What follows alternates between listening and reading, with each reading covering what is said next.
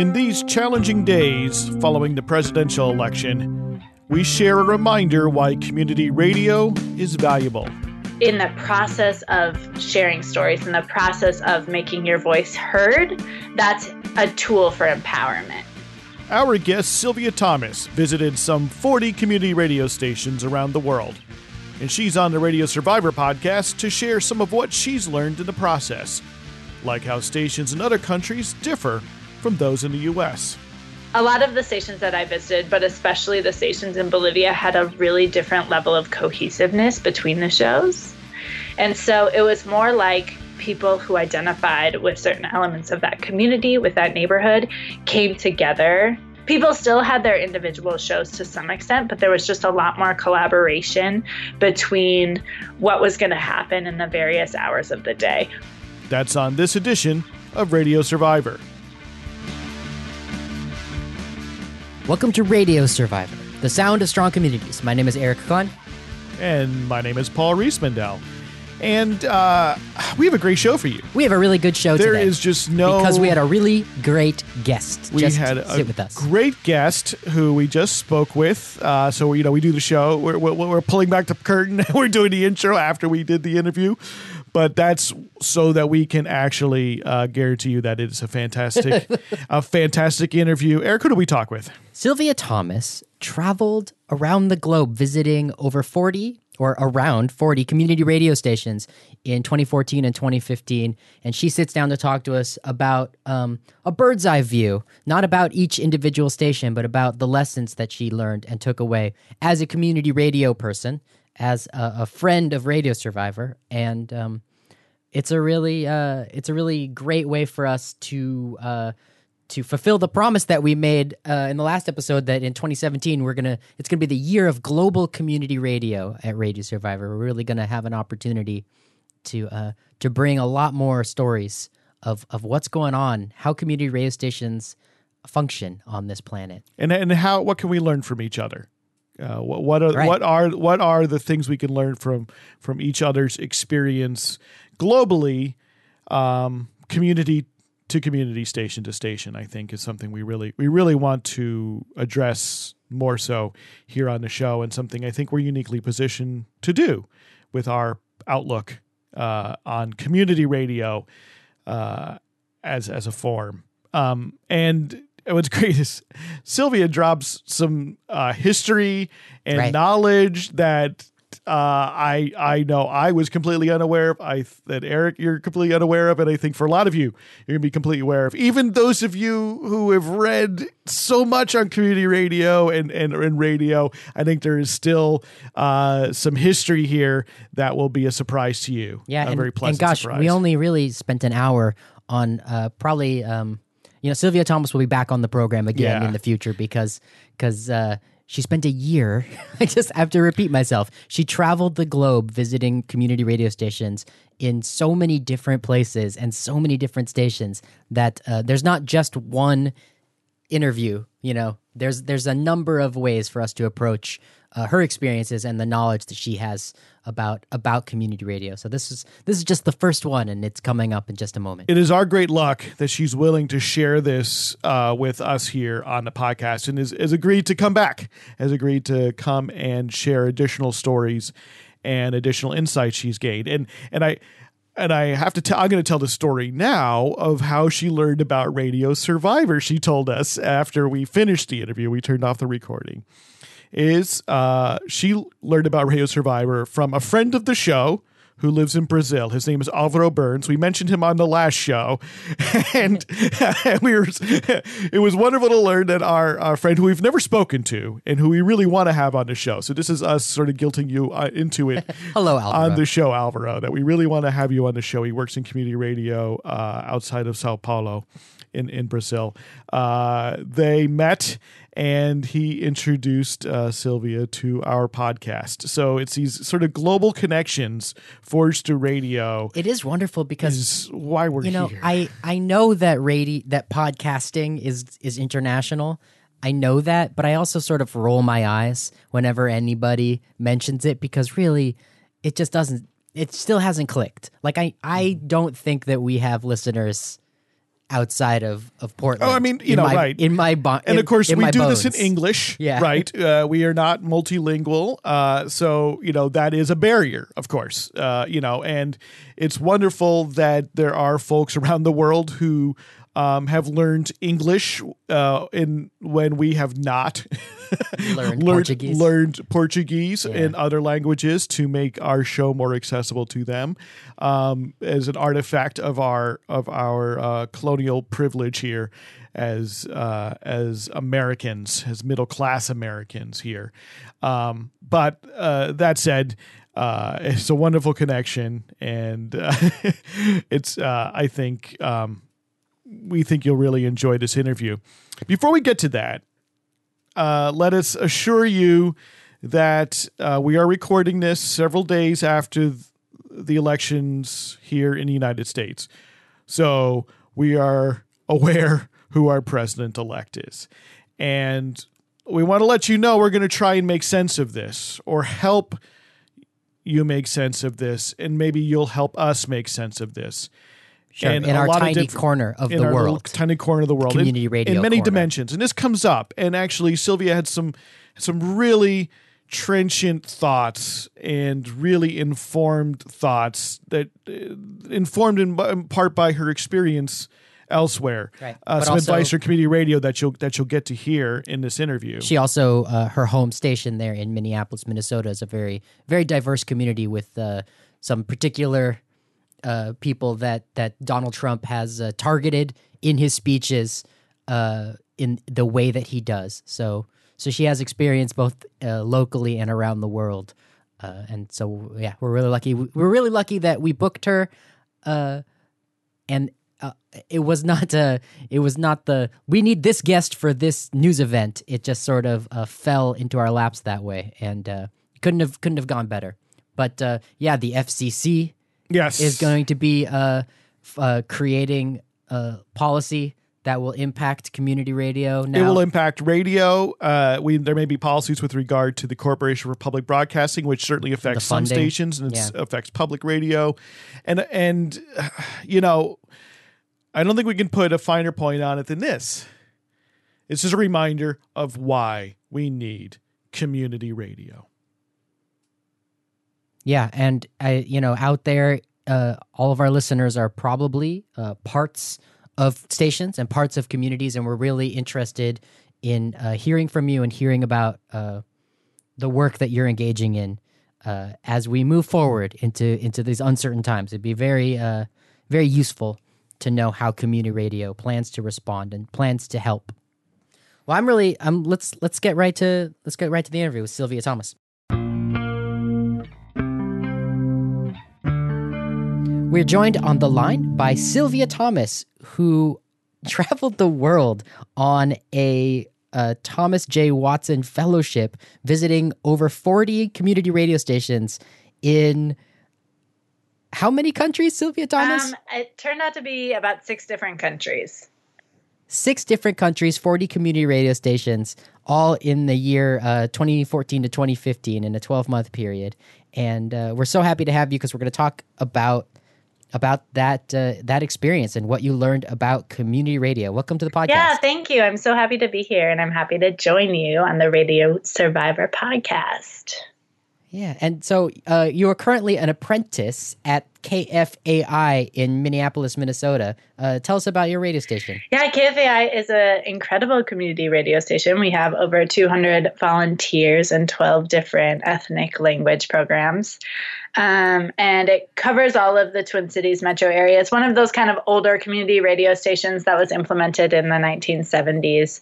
And so we have it's in this super interesting location where it's has one of the largest Somali populations in the country in our neighborhood.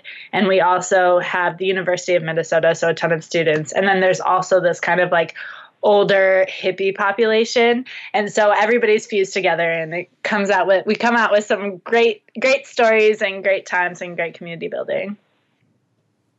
Wow, so that's worthy of a podcast in and of itself. But today we're having you on to talk about the trip you took around the world. What inspired you to do this work?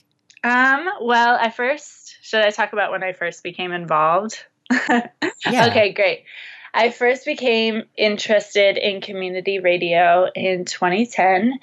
It was just a few weeks before I started college. I originally went to school at Goucher College in Baltimore, Maryland, and I grew up on a farm in rural Minnesota, and we didn't really have very much TV or internet. I was on dial-up internet until my parents recently disconnected their dial-up, and they still don't have high-speed internet.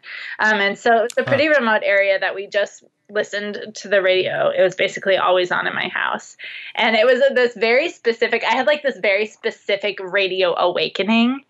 And it was on this hot day in August. It was just a couple of weeks before I was supposed to start school. And I was helping out my dad doing some farm work.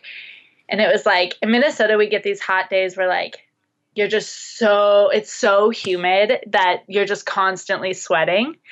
And I went and I sat down in our sunroom, which was kind of where our radio was playing. And I sat down in this rocking chair, and I'm just dripping with sweat. And I'm listening to the radio, and I'm just wow, this is an incredible device. I have been educated by this same device that my parents bought for probably $6 before I was even born my entire life. This is how I know what's going on in the world. And then I kind of thought about I think I want to go into radio.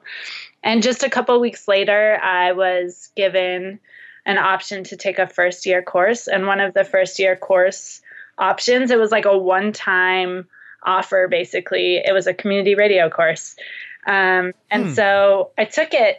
It was an incredible experience. We learned how to make our own radio pieces. But then another big part of that class was volunteering at a school in inner city Baltimore. It was an alternative middle school called Learning Inc.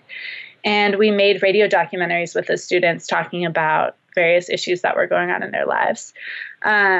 And I think that experience with the students in particular was just really eye-opening for me as I watched them share these incredible stories that weren't really that I didn't hear on public radio or mainstream media growing up. And it was this really interesting kind of I watched the students feel changed and empowered by sharing their story. And then also being able to expose their story to listeners was so dramatic too, because listeners were hearing a new perspective that they hadn't thought about, maybe the perspective a 13-year-old who lived in inner city Baltimore. So it was really interesting. And that kind of opened up the realm of community radio for me for the rest of my college career and into applying for the Watson Fellowship. So this class at Goucher, is it connected to a station were these eventually broadcast on a community station somewhere in the area? We had a college station. Okay. Yeah, I mean, actually, it was interesting. While I was at Goucher College, the president of Goucher was Sandy Unger, who was one of the hosts on All Things Considered for about 10 years in the 90s, maybe into the early 2000s, actually. And so he kind of supported a lot of they had a nice radio studio, and he supported the Goucher College radio and stuff. So we broadcasted a lot on the college station. And I mean, I think a course in community radio is a fairly rare thing in anywhere, except maybe unless you're going to an actual community radio station. It's not so uncommon necessarily to find schools that offer sort of maybe a documentary course, right, or a course in radio production. What made it a community radio course? Do you have a sense, I mean, of why it's a community radio course as opposed to sort of more a general radio production course? Well, I mean, a lot of it had to do with the professor. And I think that my professor for that class, she was an English professor, and she had done this she was telling me that she had done this really awesome radio work when she was younger, where she had basically moved to the red light district, I think it was in Atlanta, and lived in an apartment with 3 other women, and they did stories on prostitutes, on women who were in the sex industry. And she would tell me these, how profound it was to be part of that. So I think it was really her values that kind of brought the community radio element to the schools, and that she had kind of done similar work before. I see. So then, thinking about this, because I think I've talked to a lot of young people now who are college age, coming out of college, who, because of, I think, podcasting in particular, are sort of lit up about public radio, right? They hear This American Life, and they hear a lot of new, really good new style documentary and journalism being done in this realm, and they get lit up about joining public radio. And from this experience that you've had, and certainly you've listened to public radio, how would you characterize that difference? And I think this is, I'm asking this because I think it is sort of a foundational question for kind of what you do. What makes it community radio, doing those documentaries or working with the youth in Baltimore? What makes it community radio as opposed to something more like This American Life, or something that might air on All Things Considered? Yeah, I think that's a really great question that a lot of, it takes a lot of reflection for me kind of constantly to ask that question in a lot of ways, because I'm constantly impressed by the quality of public radio. And so there is this really interesting difference. So I think kind of going back to the question that Eric, that you asked earlier, the way I got interested in doing this fellowship in particular was that I was a geography major and I was doing radio on the side, and I wrote my senior capstone on how community radio can be used as a participatory development tool. And participatory development. Yeah. And so one of the things that one of the really profound things that I was witnessing with community radio was that people who were it was just as valuable for the people who were making the radio and sharing their voice and sharing the stories as it was for the listener. And I think that in the process of sharing stories, in the process of making your voice heard, that's a tool for empowerment. And so that's a little bit different than public radio, where it tends to be a few well-educated people who are few in kind of in comparison to the larger population. Use the word elite. Yeah, elite.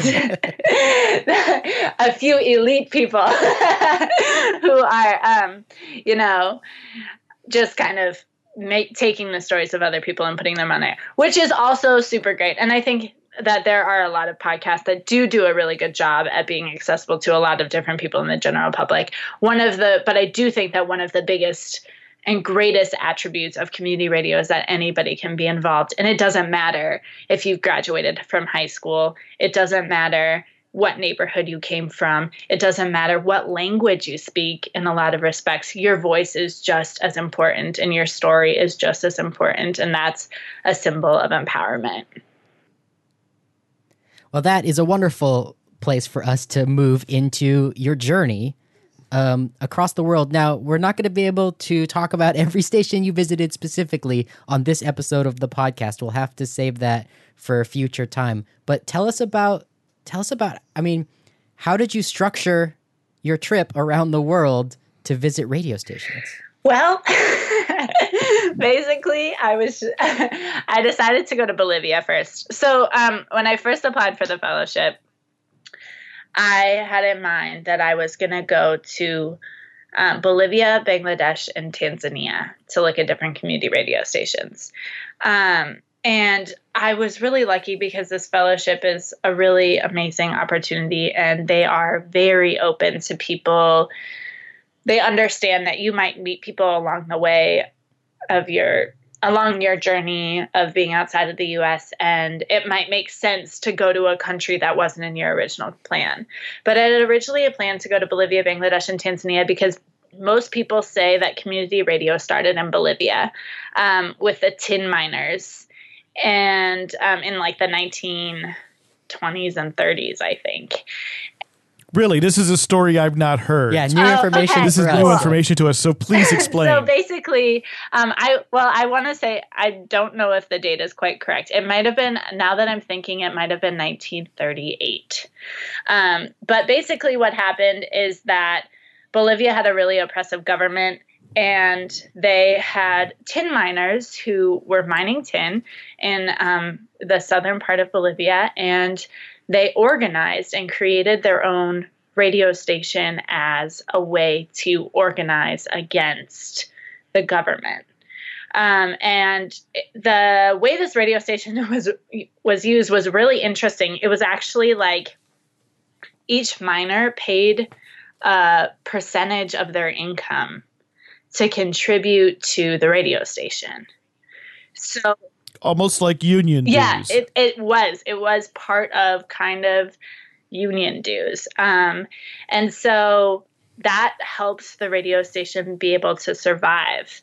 And it created this communal effect of sharing information, which brought about this idea. I mean, it probably was brought about in other respects too, but this is the earliest known idea of community radio, is what happened in Bolivia. And still today, Bolivia has a vast number of community radio stations. When I was there, Evo Morales, who was the president, was giving a lot of grants to indigenous communities for starting their own community radio stations. And this right, because he was one of the people elected in a sort of leftist wave of politicians. Evo Morales being one of the first indigenous president. Yeah, it's true. It's true, and socialist. And there was a little bit less controversy around Evo when I was there than there is now. But yeah, he was giving money to indigenous communities to start their own community radio stations. So I was. In 2014. Yeah, in 2014. And so I wanted to start in Bolivia because, well, one, I speak Spanish. And so that was going to be the first place where there wasn't going to be the largest language barrier. And two, because I thought it would be interesting to start in the place where they have the oldest community radio system. And it's really a vibrant community radio system that they have in place. There are just tons of radios, and people are listening to the radio all the time. And so I wanted to start there, and then I was interested in going to Bangladesh because I was working to apply for LPFM and implementing a youth podcast in Minnesota. Program in Minnesota. Yep. And some Bangladeshis came through Minnesota and contacted the group that I was a part of, which was called Twin Cities Community Radio. And they wanted to meet, and because the government was supporting community radio stations as a form of development in Bangladesh. And it was this new idea. So it was kind of, I wanted the contrast of from being in Bolivia, where it's been around for a long time, and going to Bangladesh, where it's this new idea, and seeing, how the government supported community radio stations without making them biased, and really, what if the community radio stations were making an influence on development. And then finally, I was interested in going to Tanzania because UNESCO has a huge influence on community radio stations in Tanzania. And I knew that before I went there. And I wanted to see if that was influencing the way community radio stations were functioning and the way that they were influencing local community. Tell us who UNESCO is. It's a form of the United Nations. It's the communications branch of the United Nations.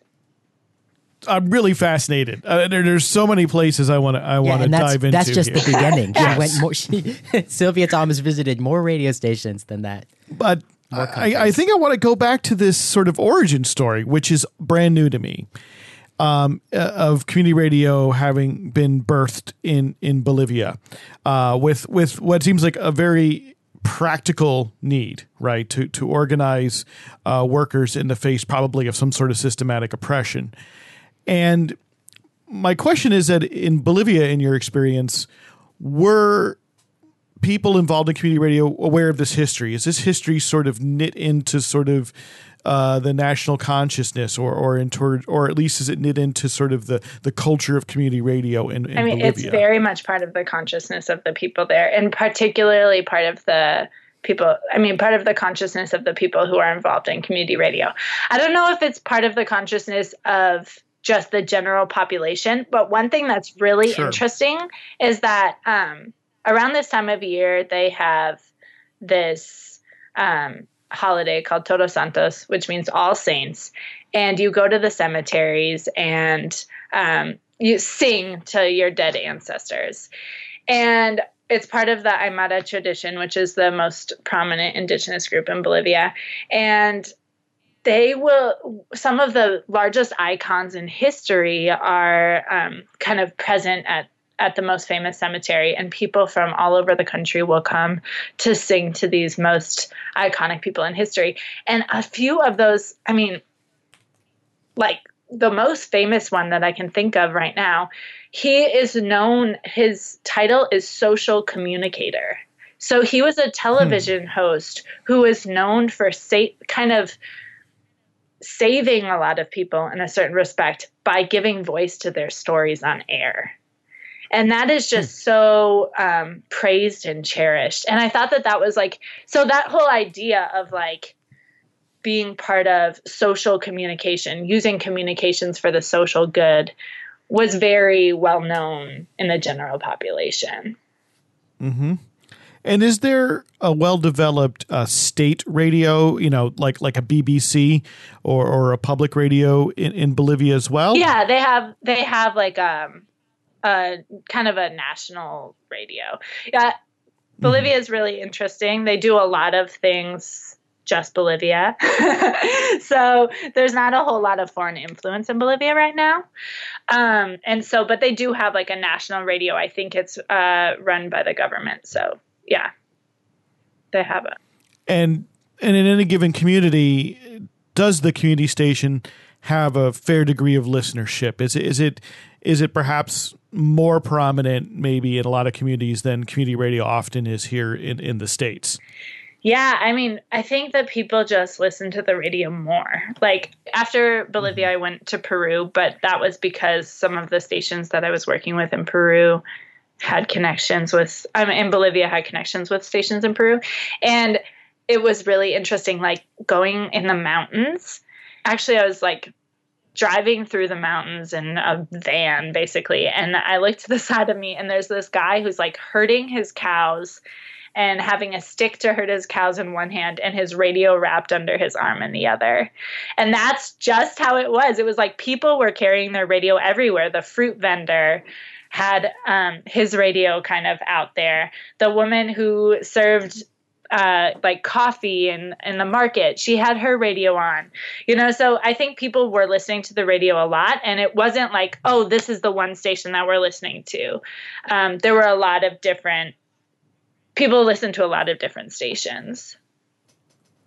And is this talk programming, music programming? Are there other sorts of cultural programming? Yeah, there's a ton of. Well, I think one of the biggest things and one of the biggest kind of issues in Bolivian culture is cultural sustainability, particularly around the Aymara indigenous community. So there are certain stations that broadcast only in Aymara because they want their kids to be able to speak Aymara. And that's one of the things that Evo did put in place and he really endorsed during his time, is that he made Aymara like the second language in schools. So students were learning Aymara as they learned English or before they were learning English.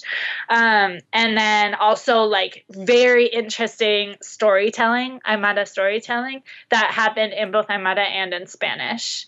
And so that people kind of could reconnect with these stories that was part of the indigenous culture. You use the adjectives very interesting. What made that very interesting, the storytelling? Well, I think part of it is like all of the stories that were told or that were explained to me. There was just so much symbolism that it was really interesting to understand, like, oh, okay, so you think that this story is about a girl being chased by a fox, but really this has to do with like wisdom and slyness in life or something like that. And so I think that was like really the profoundness of where the stories were going, is that they really had this different symbolic meaning. And I also think so ancient storytelling culture, and I also think it was interesting that they were telling in Spanish and Aymara, because as much as a lot of Aymara families wanted their kids to speak Aymara and all of these things, if they were raised in the city, which there's a really big movement from rural to urban areas, then so a lot of kids do grow up mostly speaking Spanish. It was like so important that they were also telling these stories in Spanish and not just in Aymara, because if they were going to lose the language, that was one thing, but losing the stories was something else. Like, they needed the stories to be in the life, even if the language wasn't. So it sounds like in Bolivia that a role of community radio then is really to help serve minority communities.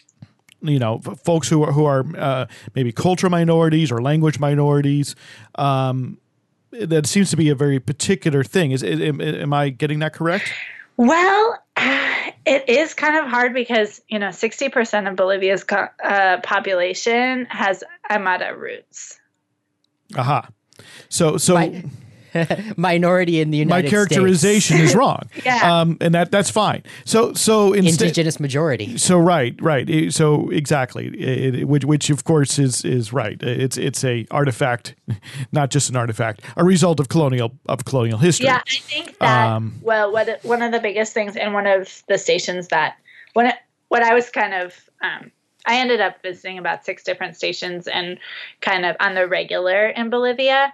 And I was planning to go there to work with one station, and that station used community radio as part of the decolonization process.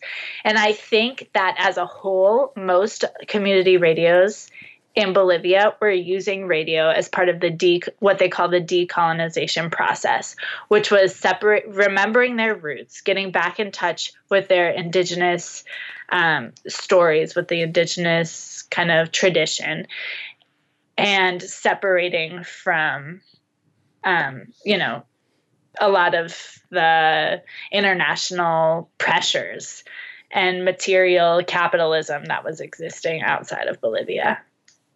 What was the name of that station? The one that I was going to originally. The decolonization radio station. Yeah, it was called Radio Trono. It's no longer in existence. But one of the other, its kind of partner radio station is called Radio Huayna-Tambo, which is actually the station that's most famously, it was written about in the New York Times a few years ago. It's most famously known as the station that brought the indigenous hip-hop movement to Bolivia.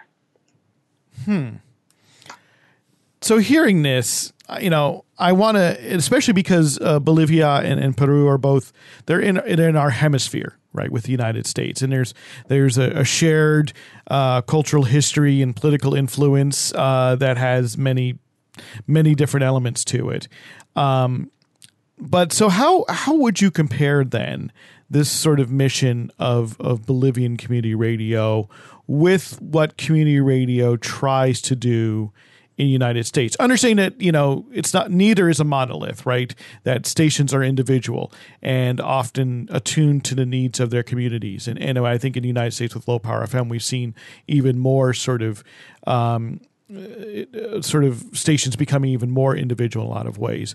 But how would you compare them? How would you compare the sort of missions, the similarities and the differences, if you can? Yeah, I think one of the biggest, and this doesn't just go for the community radio stations in Bolivia. This goes for most of the community radio stations that I visited, period. So in a lot of community radio stations in the U.S., you sign up for a different time, you apply for a different time, and you have your show, which is maybe... Like as a volunteer, as a programmer? Yeah, as a volunteer or programmer, you have your show maybe with 1 to 4 other people, and then you finish your hour in your show, you pass it on to the next volunteer. These stations, especially... A lot of the stations that I visited, but especially the stations in Bolivia, had a really different level of cohesiveness between the shows. And so it was more like people who identified with certain elements of that community, with that neighborhood, came together at that radio and decided, okay, here's what we're thinking for this day. People still had their individual shows to some extent, but there was just a lot more collaboration between what was going to happen in the various hours of the day, what type of news was going to be broadcast. One of the youth programs that I regularly kind of attended and formed a relationship with, the youth came together to build stories that were important to them while still separately doing different research on different news or bringing their own aspects to the station and to the program. But I think in general, people were much more collaborative than the typical community radio model in the U.S. That's really exciting. That's one of the reasons why we have you on, to talk about how people at other radio stations organize their work. And now in this case, we're talking about. Now you're saying that that kind of structure was more common in Bolivia, or did you say around the world? Yeah, I would definitely say around the world. And people would ask me about community radio in the U.S., and it was like, they were like, oh, it was just like totally, it was totally unheard of, this idea that we have like different people who do different hours of the day who sometimes never meet. Like there are so many people at KFAI, the station that I'm at right now, who either I've never met or they haven't met each other, even though they've been silos. Yeah. So to what do you attribute that difference? Why did these different broadcast traditions develop so differently? And especially, I mean, you look at Bolivia, as I've now learned, having a tradition that is 80 some years old, and the American tradition ostensibly being about 60 years old. What do you attribute the difference in this, in how they do what they do? Well, I mostly attribute it to a somewhat boring answer, which is communication laws. Okay, sure. That's not a boring answer for us. I mean, right in the wheelhouse. I wish that there was some like way more creative answer to that question, but I really do think that it has to do with communication laws. In the 1930s, here, the Communications Act kind of created a platform for there to be more corporate stations and for those the radio frequency to be dominated by corporations. And so there's less opportunity for people to be involved in community radio. And so when there are community radio stations, this is kind of their structure, and the structure that has been applied to many different stations. And I also think it has to do with something cultural. There's a lot of great aspects to Americans and America having kind of this individual mindset. But in the form of community radio, that's kind of also where it manifests. Like, okay, this is my time, so this is what I'm going to do during this time period, where it's great because there's a lot of independence around that, and like self-motivation and empowerment and all of these like really good things. I don't want to talk bad about American culture. I'm American, obviously. Sure. But like in other places, there's a much more collaborative mindset within the culture. And so that breeds something different. And I also think that there has been more space for community radio stations to exist in some places. In some places, there really hasn't. But in some places, like Bolivia, for example, there's been a lot more space for there to be several different community radio stations that have popped up. So it has given a lot of opportunity for people to form a station based on the type of community that they want to be involved in creating radio with, instead of just sharing their voice. Yes, and when you say there's been opportunity for more stations, you mean like more stations in like a given city, town, or geographic area? They can have a multiplicity of community radio serving them? Yes. Yeah, absolutely. And so your argument is sort of, until really recently with the flowering of Low Power FM, Minneapolis, St. Paul as one market might really only have one community radio station. And sort of American society is also pretty diverse in a place like Minneapolis, St. Paul. And so the number of different communities and voices, and often marginalized voices, is more multitudinous in some ways than it might be in a given place in Bolivia. Right. It's almost like every individual community radio program, it deserves its own station. Yeah. And so that's why you have to silo everything. Otherwise, it gets too mixed. You don't want a mixing pot. Right. Death. I mean, there is some. I mean, it's not that each station is such its own silo either. There's a lot of collaboration among stations, but when there's a lot of different languages that are spoken, instead of having, sometimes that one language just has its own station, so that people who want to practice or listen into that ethnic language, they can just call on that one station. Yeah. Which is, I know that's a real struggle at community radio stations that I'm intimately familiar with. The how often and how do we hand the station over to Spanish language programming, and what does that do to the English language listeners, and how do you even handle that tension? I know it's controversial at stations here on the West Coast of the United States. Yeah, and same with the Midwest. So thinking about this experience, and especially, this notion of decolonialization, right, in a place like Bolivia, and attempting to help to, I guess, promote really an indigenous culture, which otherwise has been, and probably in many turns, oppressed by colonialism, and maybe even under less oppressive regimes, marginalized in a lot of ways. Now, thinking about that in the background, I have to ask about what we're experiencing this moment in time here in the United States. As we talk here, we're now 3 days after the national election, in which our president-elect is Donald Trump, who has, in the course of his campaign, expressed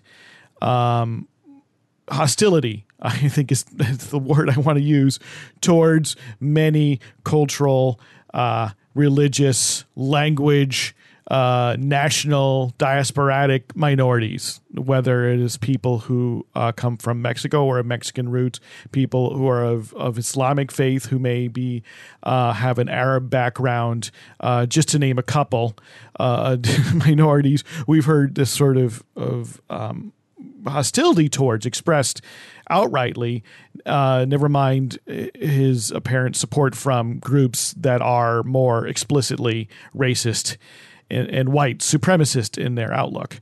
That's the best way to characterize this, and I know I'm not doing a good job. You did okay. So community radio in the United States has often set aside time for ethnic minorities and folks whose own voices are marginalized for all sorts of reasons in mainstream media.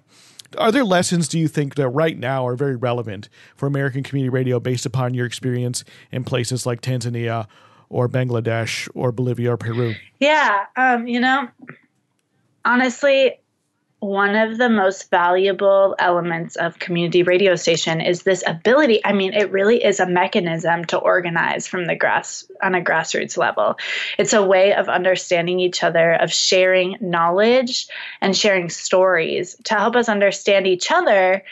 And also those are helping us understand these, or kind of reveal these questions that are helping us understand who we really are.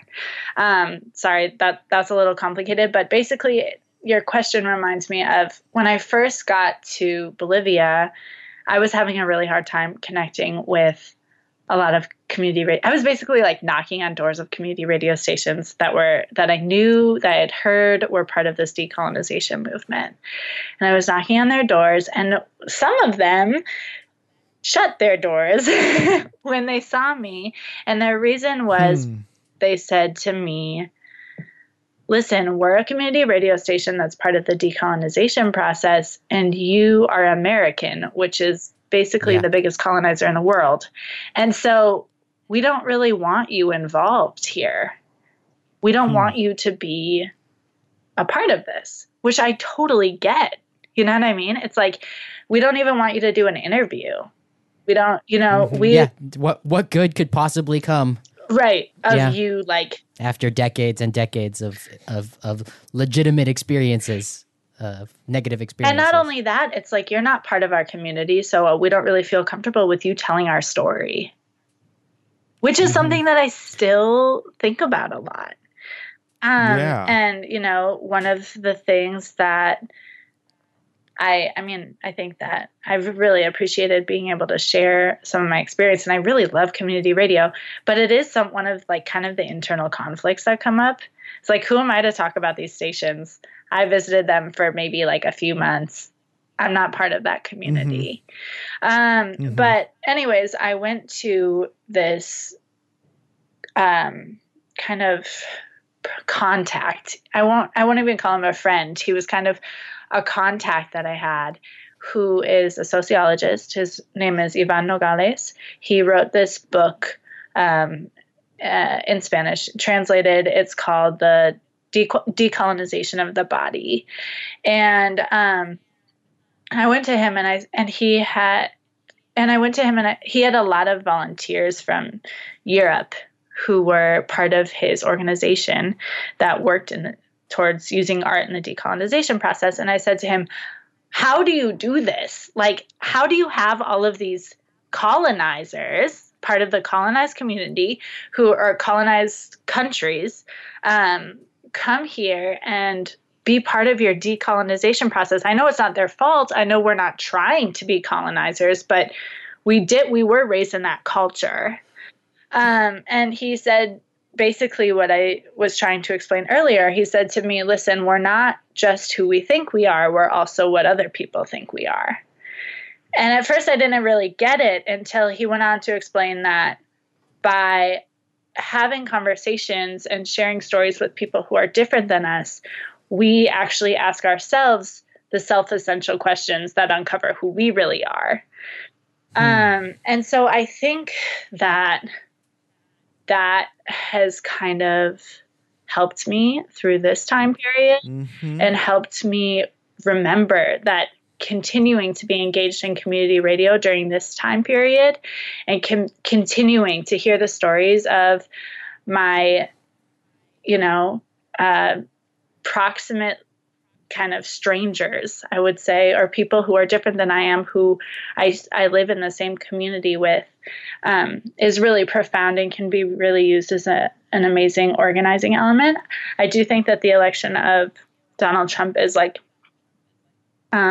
pretty traumatic in a lot of ways, but I also think that community radio can be used as an incredible tool to help combat that and to help combat some of the trauma that might exist. And, does that sort of essential organizing element of community radio in the U.S., right? This sort of fact that we have these very siloed schedules, right? That to some extent, volunteers are often, or people who are on air are kind of atomic units. Is that something we need to work against? Is it a barrier? Is it something which impedes community radio's effectiveness at this? Yes. And if so, do you have any sort of wisdom or advice, even if it's sort of provisional or even just like something which is super maybe obvious or simple, but maybe that we would otherwise overlook? Yeah. I mean, I don't know if I have any advice. I do think that, I do have advice, which is talk to the people who are in your community radio station. Make a conscious effort to form authentic relationships with people who are different than you, who are in the community radio station. We as humans aren't as different as we think we are sometimes. And embracing those differences is a really beautiful thing. I really think that if we continue to be in those silos, that we can't expect the country or our greater community to make change and become more compassionate and understanding of people who are different than us if we aren't doing it within our own community radio stations and the places that we're volunteering or where we're hosting shows. And I also think that one of the stations that did a really great job at this was a radio station called Radio Safalta FM, which was in Nepal, which I hadn't gotten to the point yet that I ended up going to Nepal when I was in Bangladesh. And they did an incredible job at reaching out to the community, and also all of the volunteers and staff at that station made a really conscious effort to be very collaborative. They had a lot of meetings. They did a lot of activities together. The woman who was kind of the manager of the station did a great job at bringing everybody together. And because they had such strong relationships within the station, and they were able to access the greater community a lot better. And so I think that was a really good learning opportunity for me to understand that those relationships that are close to me, that exist within my station, are really beneficial for the larger community and for my relationships with the larger community as well. Well, Sylvia Thomas, we're reaching the end of our time on this episode, and your year-long journey around the world to visit all these community radio stations is something that we're going to revisit often here on the podcast. We'll have you back on to tell us more, especially in specifics about the stations and the lessons that you learned in our hour together today. You didn't even have an opportunity to say the word Africa yet. And true. I know that's something we're very excited about to learn more about what you learned at those stations. This is so mean. What's the main lesson you learned after a year of community radio stations when you returned to the United States? Like, how did it change you? Yeah, I think that the biggest lesson that I learned, luckily I've had plenty of time to think about this question because I've been back for about a year. I've been back in the U.S. for about a year, but I think that the biggest thing that I learned, or the biggest inspiration I guess I had, was I saw so many community radio stations making incredible change in their community on very little resources and on so much creativity. The creative power that I witnessed was really unbelievable, and I think it really inspired me to understand that getting in touch with my own creativity on a collective level could really influence the people in my community. That's wonderful. Thank you so much. Yeah, thank you for having me. I really appreciate it.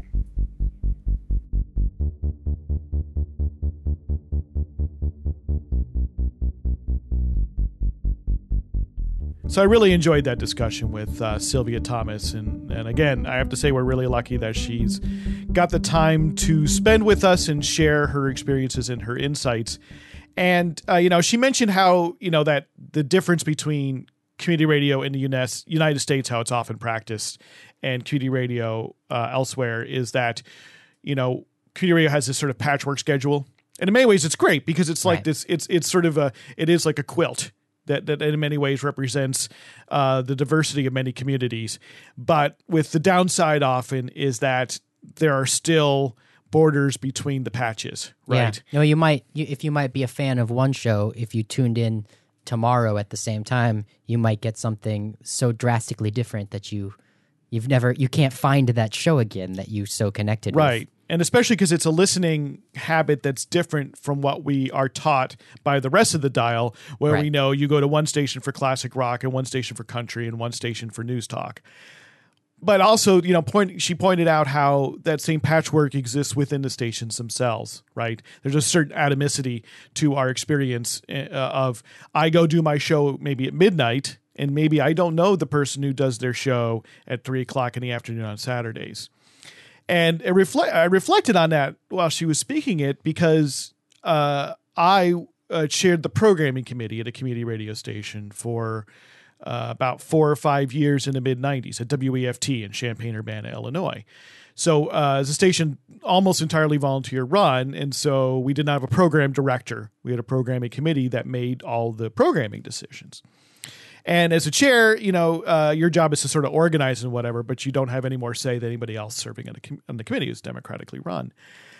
But a wonderful part of having that role is that you, by default, meet every single person who comes into the station basically at least any person who comes in the station and wants to be on the air, including people who don't necessarily make it on the air, right? Because they may put in a proposal for a show that doesn't make it on at some point, and perhaps they stay as a volunteer, but you still meet them because they have to come and at least present their proposal to you.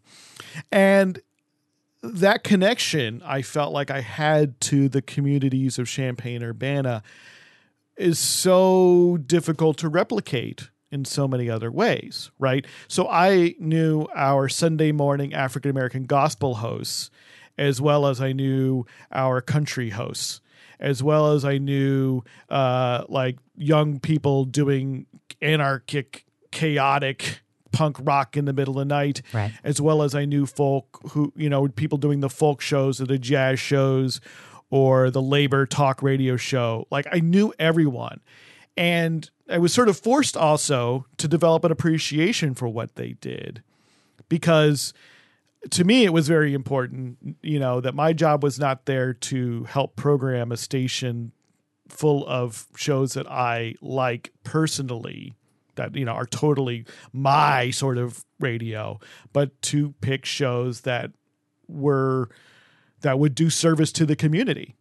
And to sort of judge that, you have to begin to understand what different programs for different communities might be about and how they're programmed, and that there might be different sensibilities with regard to aesthetics and structure and such, and to not impose, at least is my view, not try to impose a sort of professionalized, rigid kind of aesthetic that that you might inherit from a certain types of public radio, might inherit from somewhere else in every show. And I felt like that also helped me get to know all of these other hosts and programmers better, because I had to kind of get to know their shows, which is sort of getting to know them in a different way. And to be able to walk into the station at any hour of the day, and whoever's on the air, I knew their name, could say hello, knew something about them. And there's certainly some folks I was better friends with than others, but looking back on it, I'm not sure at the time I knew what a privilege that was, as I know now, some 20 years later. Yeah, same here. It's you're making me nostalgic, because the most diverse set of people that I ever had in a community was when I was a part of the community radio station KPFA. And I think as a listener, I would not have experienced it the same way. It was because I was always working something in the station, and because my schedule was so excitingly unpredictable, that I'd be brought on to play different roles at different times of the day, that I got to meet everybody at some point in my 8 years or so at the station. I really, the people who hosted the Sunday morning African-American gospel program became friends of mine, because when I was brought on to substitute host the news and public affairs program that came on after them, and so on. So many different people inside of a station. I wanted to mention that Sylvia Thomas reached out to us because she had something to share. We were not smart enough or industrious enough to find her and know that we needed to book her on the program. She, in fact, found us, and wow, are we thankful. So if you think you have a story to share about how community radio's role on this planet, let's just put it that way, if you are part of a community radio station and you want to share with us anything at all, we can't wait to hear from you. That's why we're here.